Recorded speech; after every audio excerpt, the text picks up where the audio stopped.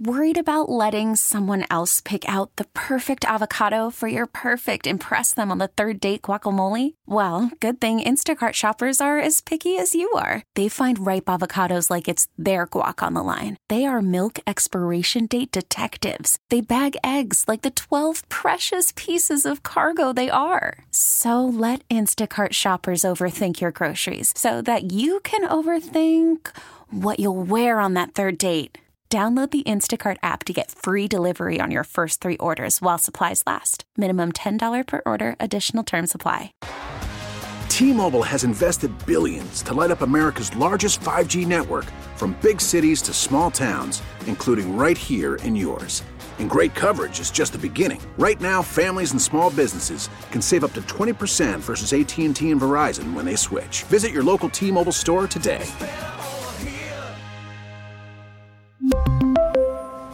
Plan savings with 3 lines of T-Mobile Essentials versus comparable available plans. Plan features and taxes and fees may vary.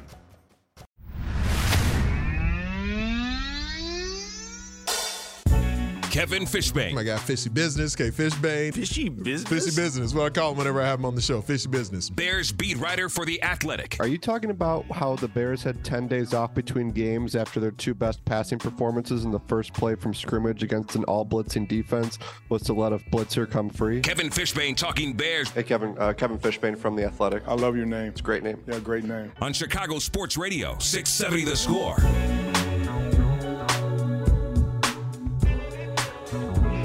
To what do we owe the honor of speaking with the Illinois Sports Writer of the Year? I'm surprised he's still even bothering with us. I think he did. Man, I gotta tell you, having Kevin win the Illinois Sports Writer of the Year and our guy Sean Highkin win the Oregon Sports Writer of the Year in the same week, it just did my heart good, man. I was like, look at this. 2 guys who absolutely deserve some recognition, getting that recognition, nothing better than that. Kevin Fishbain's on Twitter at KFishbain. Bears beat writer for The Athletic is on the Circus Sports Illinois hotline, twitch.tv/Chicago 670 The Score. Fishy Business, what's up? Hello, boys. Thank you very much. I appreciate it. And look, I think that I can say this without, worrying about boosting Dan's ego too much, is I owe a lot to you guys and everybody else at The Score who's put me on over the years, and I've worked to try to do a better job covering the team and for you guys, for the listeners, and it's all a team effort. So I do appreciate it. All right, well, that's fine, but we want to talk about you because you're the one who won the award, and we do appreciate the love. But for you to win it, like, it's one thing to be nominated, and Lord knows I've been nominated for stuff that I haven't won, and that feels pretty good. What's it like to get that email that says that you were the actual winner of Sports Writer of the Year?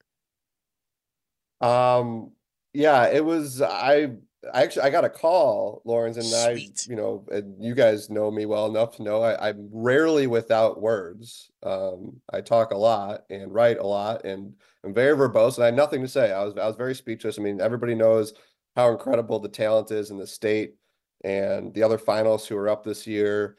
I mean, just to get that, like, it was crazy. I'm like still beyond belief. So I think I have 362 days left, and to kind of milk this thing a little bit, but it's a true honor. And, I do my best I just try to work hard and tell good stories. And, it was really cool to have that, recognized by my peers. And I'm glad, Laurence, you mentioned Sean Highkin, because I've continued to follow his stuff since he's gone out to Portland, and for him to start up on his own and get that honor was it was very cool to see. And I should also note that I know the sportscaster of the year for Illinois is no longer covering the Illinois team, and I am not leaving to cover the Detroit Lions. All right, well, good. Yeah. We're very happy that you're not. And yes, that was quite the ironic kiss at the end of an incredible career. It was perfect. Yes, it was. It was absolutely perfect. All right, so there looked to be some rumblings going on around the Bears. When it comes to the offensive coordinator search, what's been interesting to you? What do you want to know about these candidates? Yeah, well, I think it's been interesting that at least for most of these guys, there is a very focused coaching tree.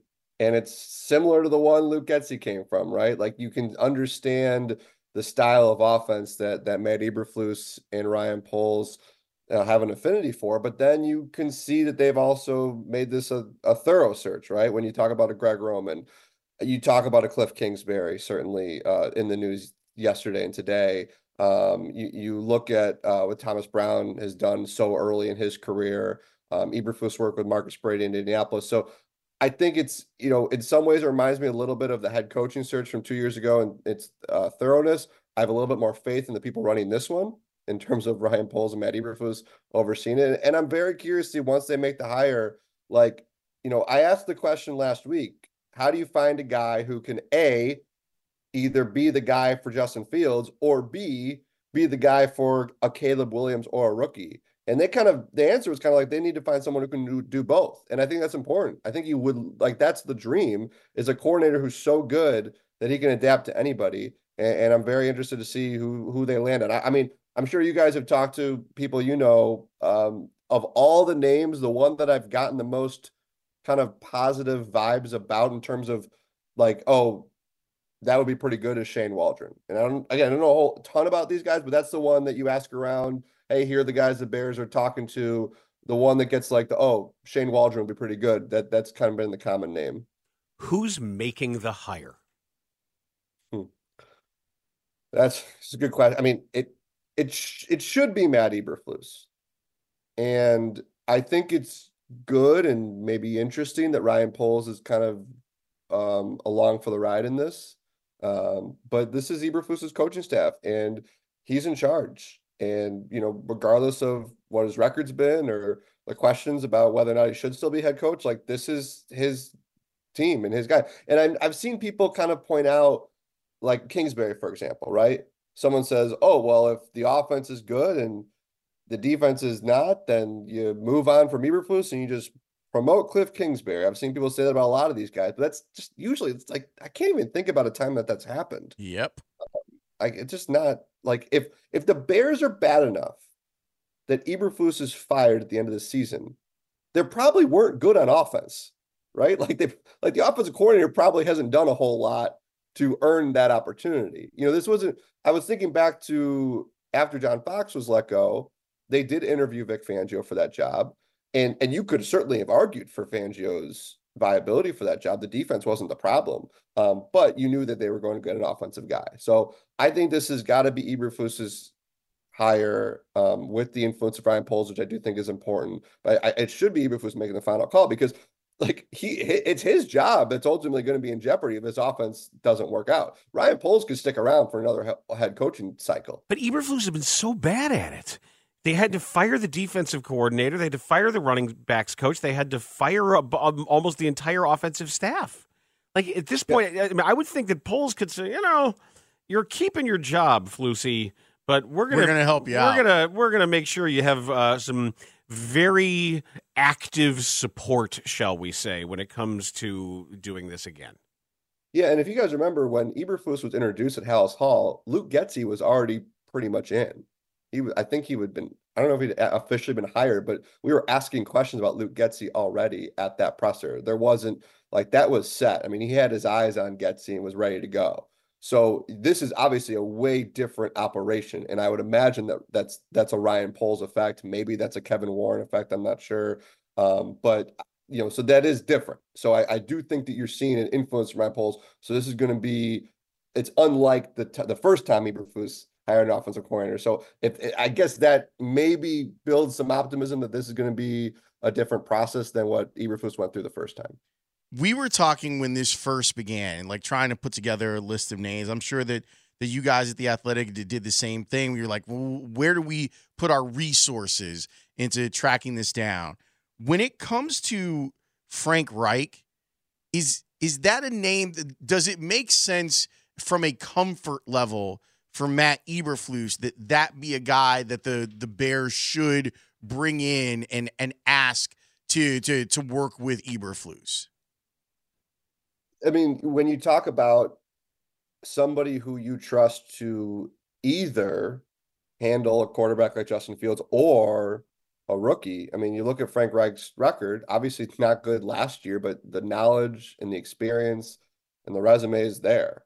And then the comfortability and the familiarity with Matt Eberflus is there. I wonder how much of that is going to be, it's up to Frank Reich. It certainly seemed like, I mean, look, the guy can take a couple years off. And it certainly seemed like the way things ended in Carolina, he was not in a hurry to jump back into things. So maybe that's something that's going to be up to him. But he also doesn't either really match a lot of the guys that they've talked to either. And I wonder if that's by design, that they really specifically want somebody who's a little different. But I'm surprised we haven't heard that, Lawrence. And that's why I wonder if that's more of a Frank Reich decision than a Matt Eberflus decision. That makes sense. What's up a defensive coordinator, or nominal defensive coordinator? Anything? Haven't heard anything there, Dan. I think I wonder if this is let's do this one first and put all of our eggs in this basket and get this done, and then we can move on to that. And maybe they're not as worried about it because I know Matt Eberflus said it's still up in the air, but I would be surprised if he's not calling plays. I think, and that one, I think you have a lot more options. Now you're not going to be bringing in some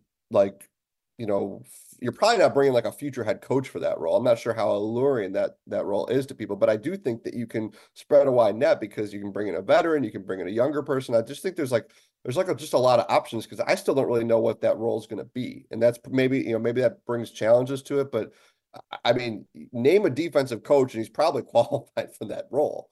So yeah, it's weird that we haven't heard anything that makes me guess that they want to get this one offensive done first.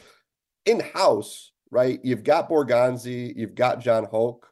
Those guys make some sense. But they really like the way those guys work with their positions too. So maybe they do want somebody else who's just going to be able to oversee everything. This is really just a time management thing for Matt Eberflus. Somebody just organize things, help run meetings.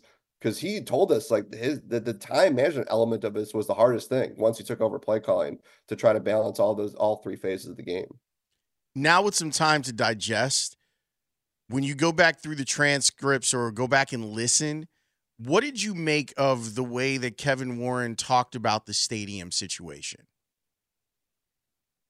I haven't gone back and listened to it, Lawrence, because I feel like you listen to Kevin Warren once and you kind of got it figured out. Yeah, you kind of listen. I have never come across somebody, at least in this world that I've been working in, that talks the way he does. It's incredible. It really is. It's definitely not like Ted Phillips. I tell you that. I mean, the biggest takeaway to me is that he really is keeping the door open in Chicago. I mean, I know some of the questions were a little bit leading to get him to talk about Chicago, but he gave Arlington Heights just a couple nods. That was it.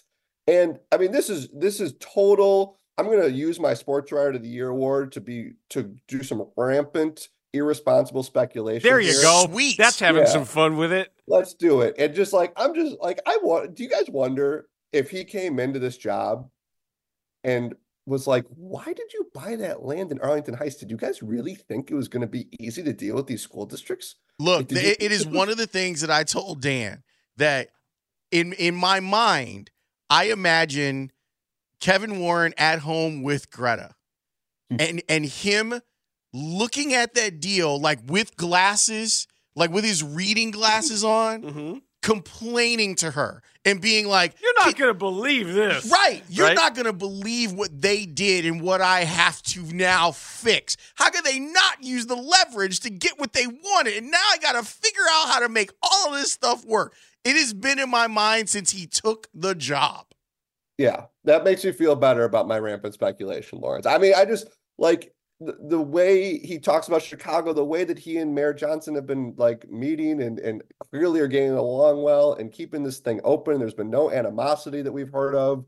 And I just wonder, because when the deal got done, my sense was there is no way that this family is going to spend this much money on land and not use it and just to flip it. But you know what? They brought this guy here to build a stadium. And he's in charge of this operation now. So I definitely think, my biggest takeaway was Chicago seems to be very much still in the picture. I can't put a percentage on it, but that was what I really left that press conference thinking like, oh, yeah, we could be staying in the city. Back to the offense for a second. What does the retention of offensive line coach Chris Morgan augur in your mind for what kind of offense they want to run? So this is interesting, Dan, because that was a unique, I don't know how, I guess I just don't know how unique it is to keep your offensive line coach and get a new coordinator. But, Chris Morgan a lot of times is the run game coordinator. Like, he's usually the guy drawing up the run stuff. And we saw, they were pretty good running the ball, not consistent this year. They needed to be more consistent, but they were still pretty good. Obviously, they really value what he's done with Darnell Wright and Tevin Jenkins and Braxton Jones. That's priority one. How is that going to work with an offensive coordinator who might want to bring in his own run game coordinator who has different run game ideas than Chris Morgan? Is this going to be an awkward situation? But again, you go back to these coaching trees, right? Chris Morgan was with Kyle Shanahan. So if it's a Clint Kubiak, if it's one of the guys from the McVay tree, and McVay was with Shanahan in Washington, Chris Morgan was in Washington. He was on that staff where you always see the picture of it. They never show Chris Morgan's picture, but he was on that staff too, along with Richard Hightower, the Bears special teams coach. So I think if it's somebody from there, it's an easy marriage. If it's somebody else, that would be interesting. Like, would they want to bring in their new own offensive line coach, or would Matty Rufo say, no, you're going to have Chris Morgan because he's done such a great job with these guys, and we like the way he designs run schemes, and like that's who it's going to be. So that's why I wonder if it's from the Shanahan McVay tree, I don't think it's a problem. But somebody else, I'll be interested to see who else gets hired and how they make that work.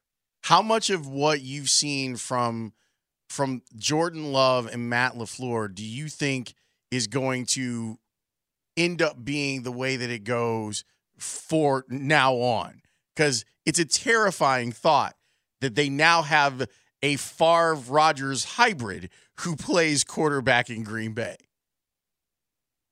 Yeah, I'd like to see somebody put some pressure on him, right? But like, there was the third down play that kind of sealed it in week 18 where the Bears did pressure him and he moved to his right, flick of the wrist, threw to his left, hit his tight end in stride for the first down. And that was like, oh my God, like this guy's a machine. And, I think that you do have the opportunity to say, all right, every coach, every coordinator has got a year of film on him now. What can we do differently? I mean, shoot, look at what happened to Jalen Hurts this year. You sometimes see quarterbacks that have that great rise and then defenses figure it out. But his accuracy, like the way, like it's one thing for guys to be open. It's one thing for him to have time, but he puts it on the guys like no problem. And so, yeah, if you're looking for hope, I do think it's like, all right, defenses now have seen what he can do and they're going to adjust. And we've seen that defenses have, you see some of the, you're not seeing like the 50-point games as much anymore. Like these defenses are pretty good. So how are they going to adjust to him? So that's some hope, but man, I've been incredibly impressed with what he's done with a group of receivers that not many people outside of Green Bay have heard of.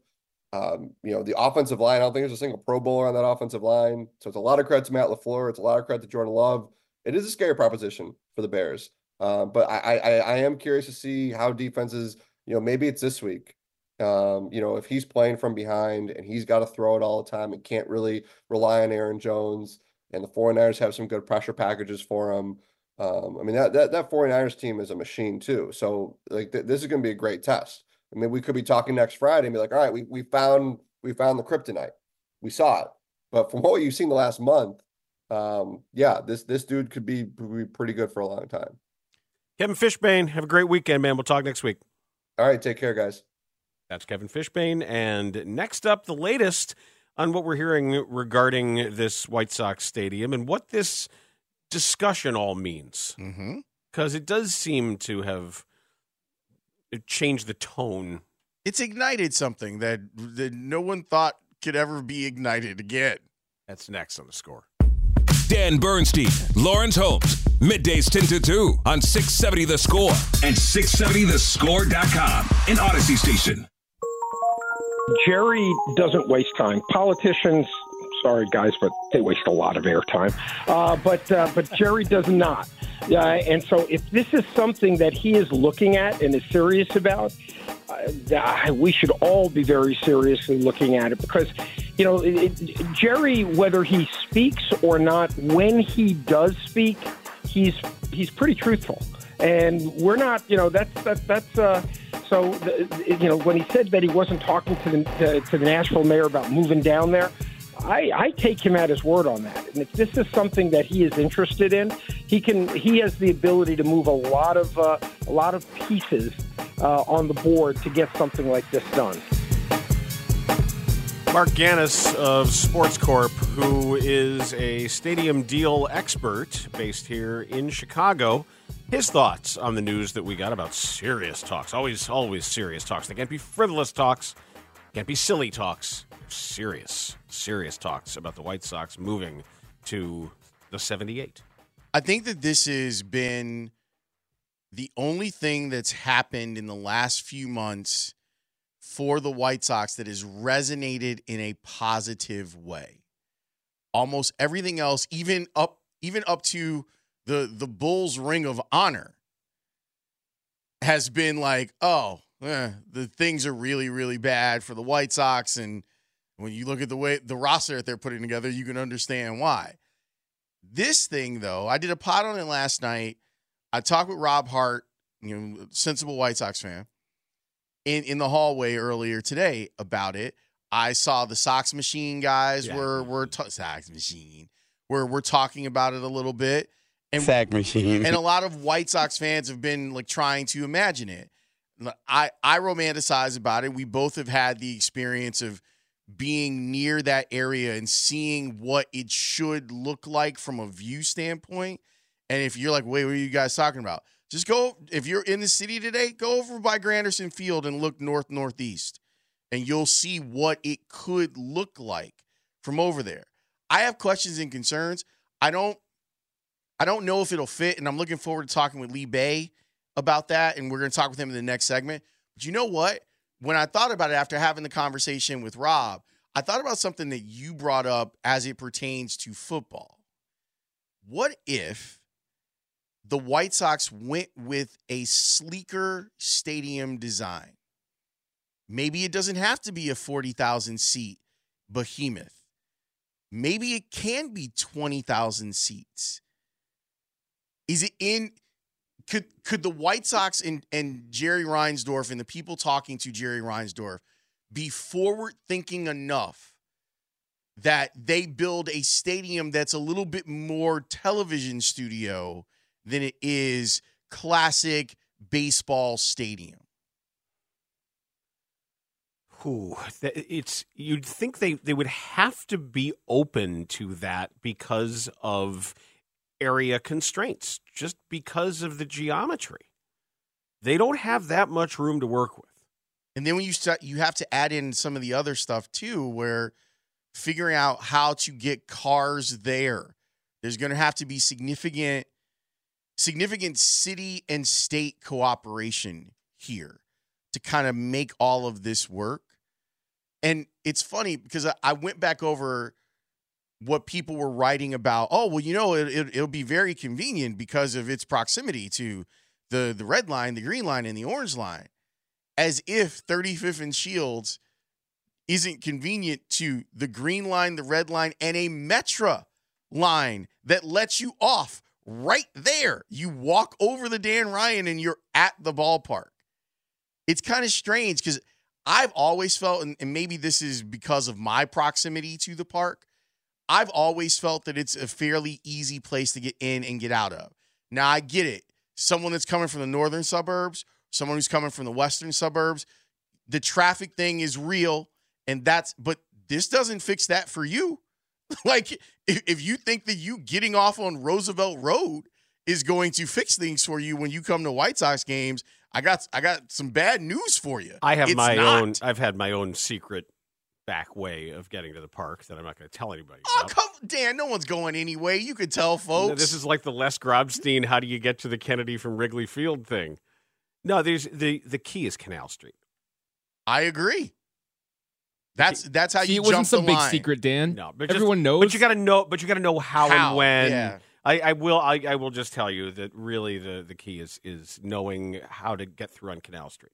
I mean, there's so many people who still don't know about the Batcave. Dan doesn't even really know about it. He passes it every day. Sometimes it's closed though. Right. Sometimes it's open. I know, but when it's open, how do you know you can get out?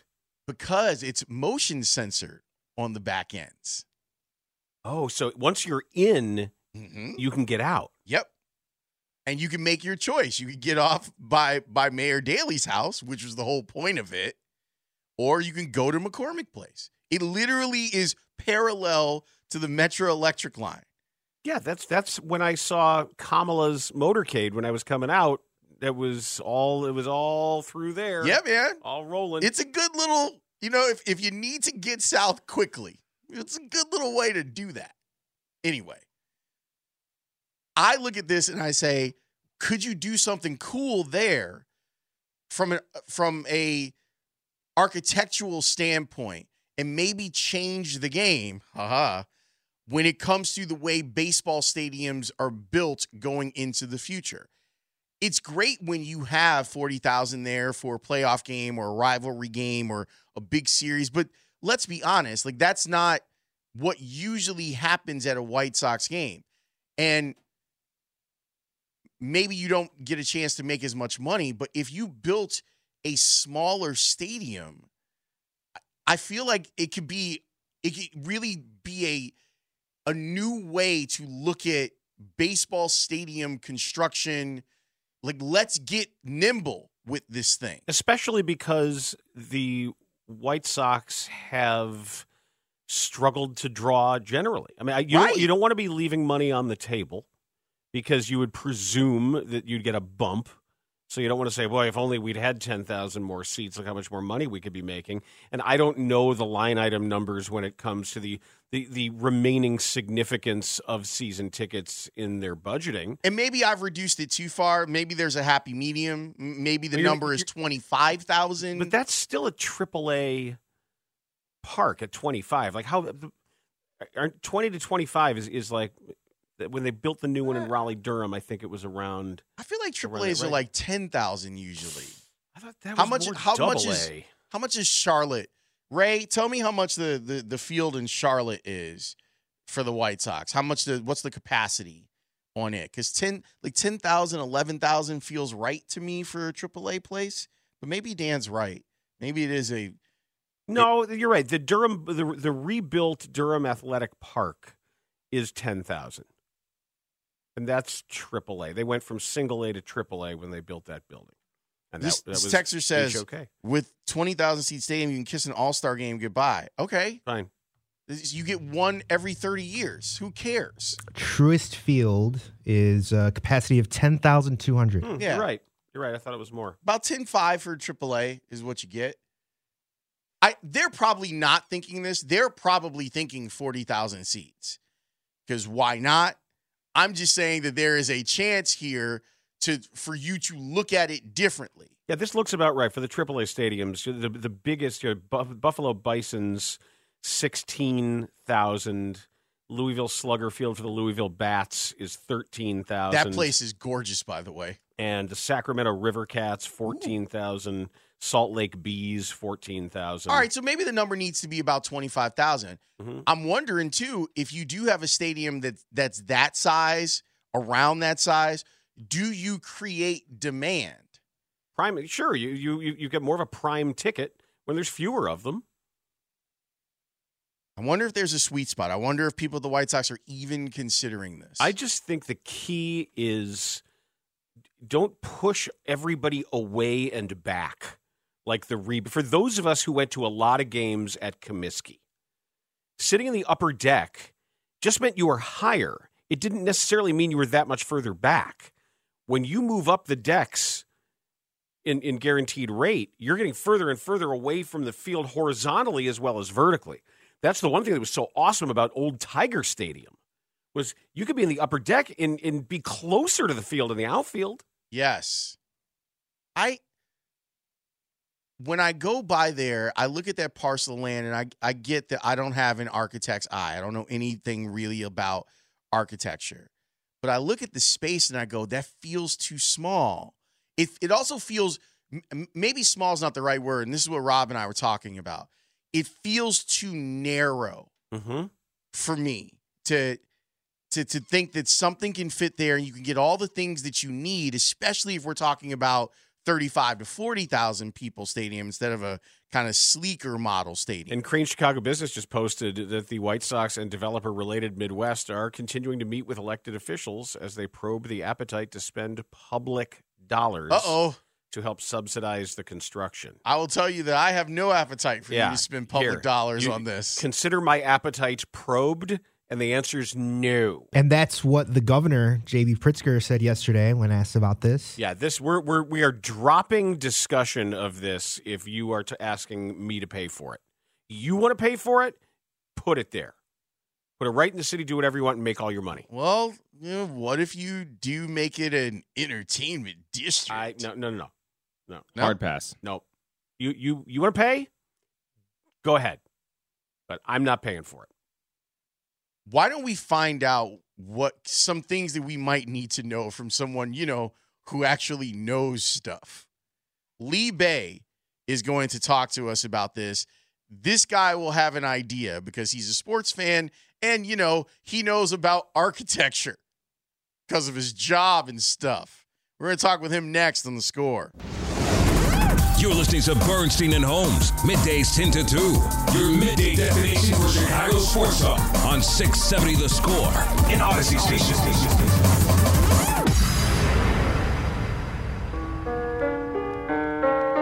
Well, nobody's made an ask yet, so having said that, I think my views about privately owned teams and whether the public should be paying for private facilities that will be used by private businesses. Having said that, there are things that government does to support business all across the state, investing in infrastructure, making sure that we're supporting the success of business in Illinois.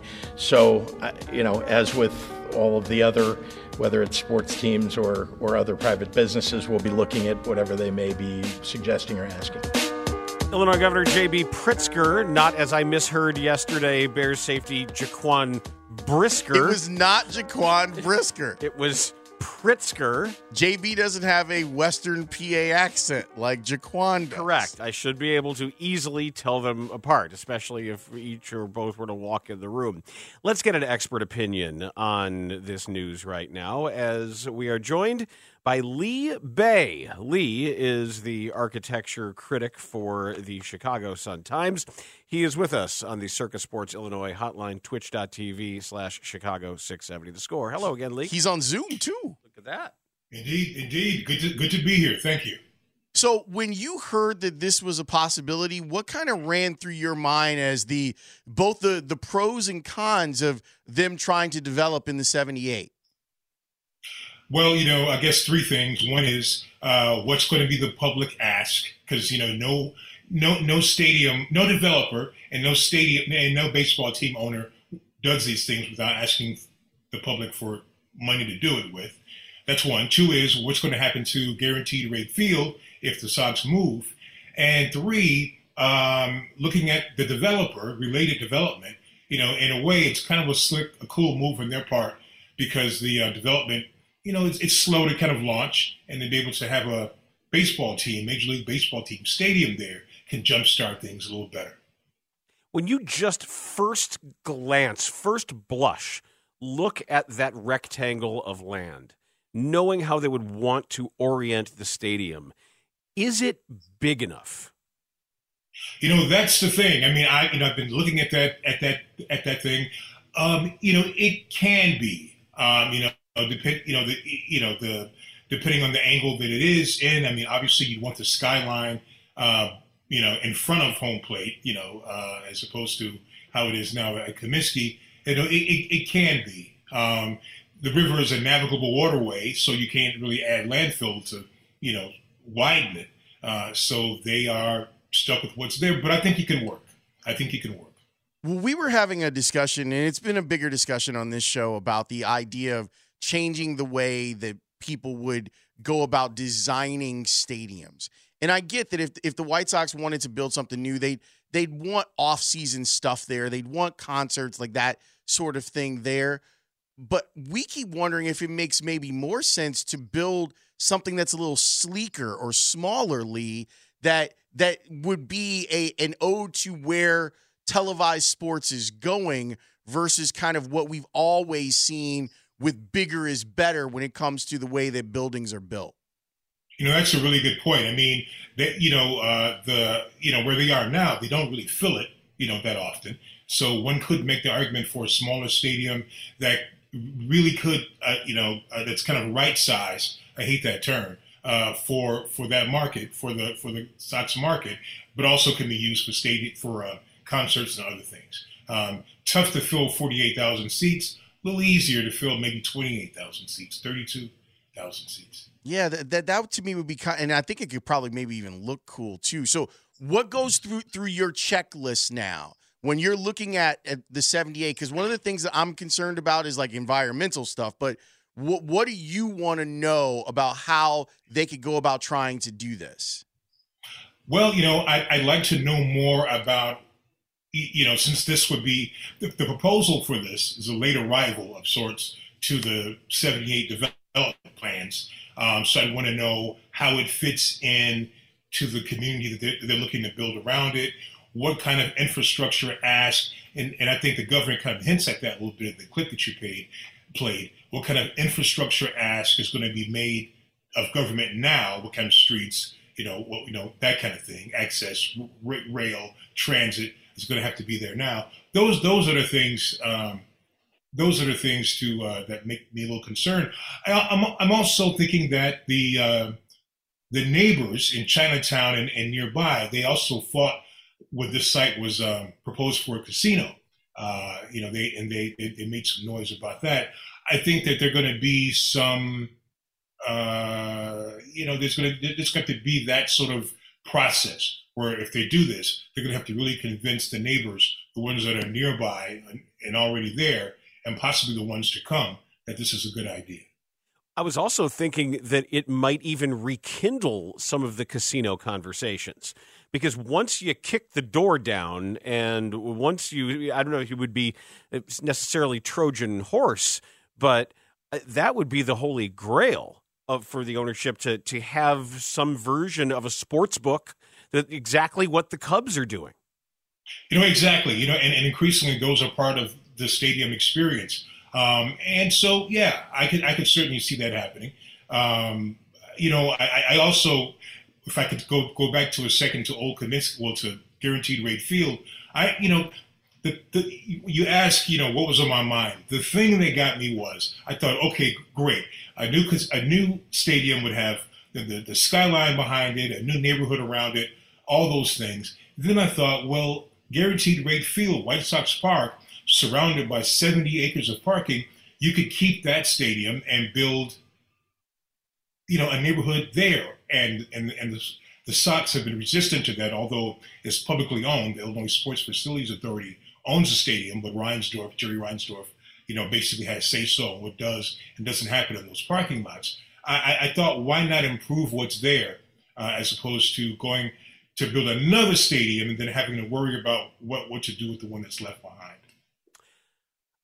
I also am interested in the choice that the White Sox make of when we finally see renderings, Lee, of what the opportunity that they have here to make up for the mistakes of the other build, where they missed it. They just missed it. When New Comiskey was built, it was much more in the style closer to the cookie cutter parks of the 70s, like Three Rivers and Riverfront and Bush, rather than, and then all of a sudden, here comes Camden Yards, and here comes the nostalgic, quirky, like the way ballparks used to be when they were retrofitted theaters and polo grounds and all of that. What do you think, just from purely an artistic perspective, should be the goal of a new Major League Baseball park?